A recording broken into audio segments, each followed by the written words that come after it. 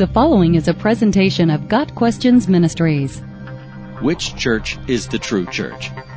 Which church, that is, which denomination of Christianity, is the true church? Which church is the one that God loves and cherishes and died for? Which church is His bride? The answer is that no visible church or denomination is the true church, because the bride of Christ is not an institution, but is instead a spiritual entity made up of those who have, by grace through faith, been brought into a close, intimate relationship with the Lord Jesus Christ. Those people, no matter which building, denomination, or country they happen to be in, constitute the true church. In the Bible, we see that the local or visible church is nothing more than a gathering of professing believers. In Paul's letters, the word church is used in two different ways.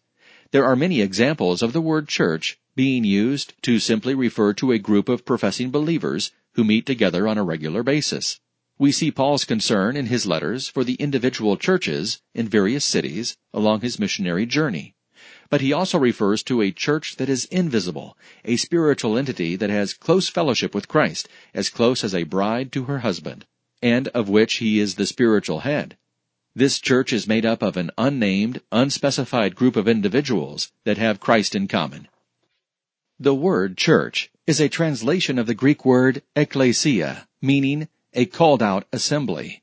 The word describes a group of people who have been called out of the world and set apart for the Lord, and it is always used in its singular form to describe a universal group of people who know Christ.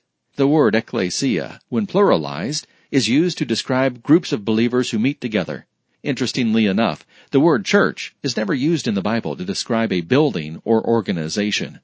It is easy to get ensnared by the idea that a particular denomination within Christianity is the true church, but this view is a misunderstanding of Scripture. When choosing a church to attend, it is important to remember that a gathering of believers should be a place where those who belong to the true church, the spiritual entity, feel at home.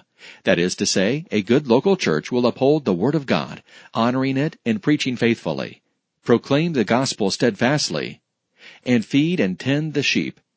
A church that teaches heresy or engages in sin will eventually be very low on or entirely bereft of those people that belong to the true church, the sheep who hear the voice of the shepherd and follow him, John 10 verse 27. Members of the true church always enjoy agreement in and fellowship around Jesus Christ, as He is plainly revealed in His Word. This is what is referred to as Christian unity. Another common mistake is to believe that Christian unity is just a matter of agreeing with one another. Simple agreement, for the sake of agreement, does not speak the truth in love, or spur one another on to unity in Christ. Rather, it encourages believers to refrain from speaking difficult truths.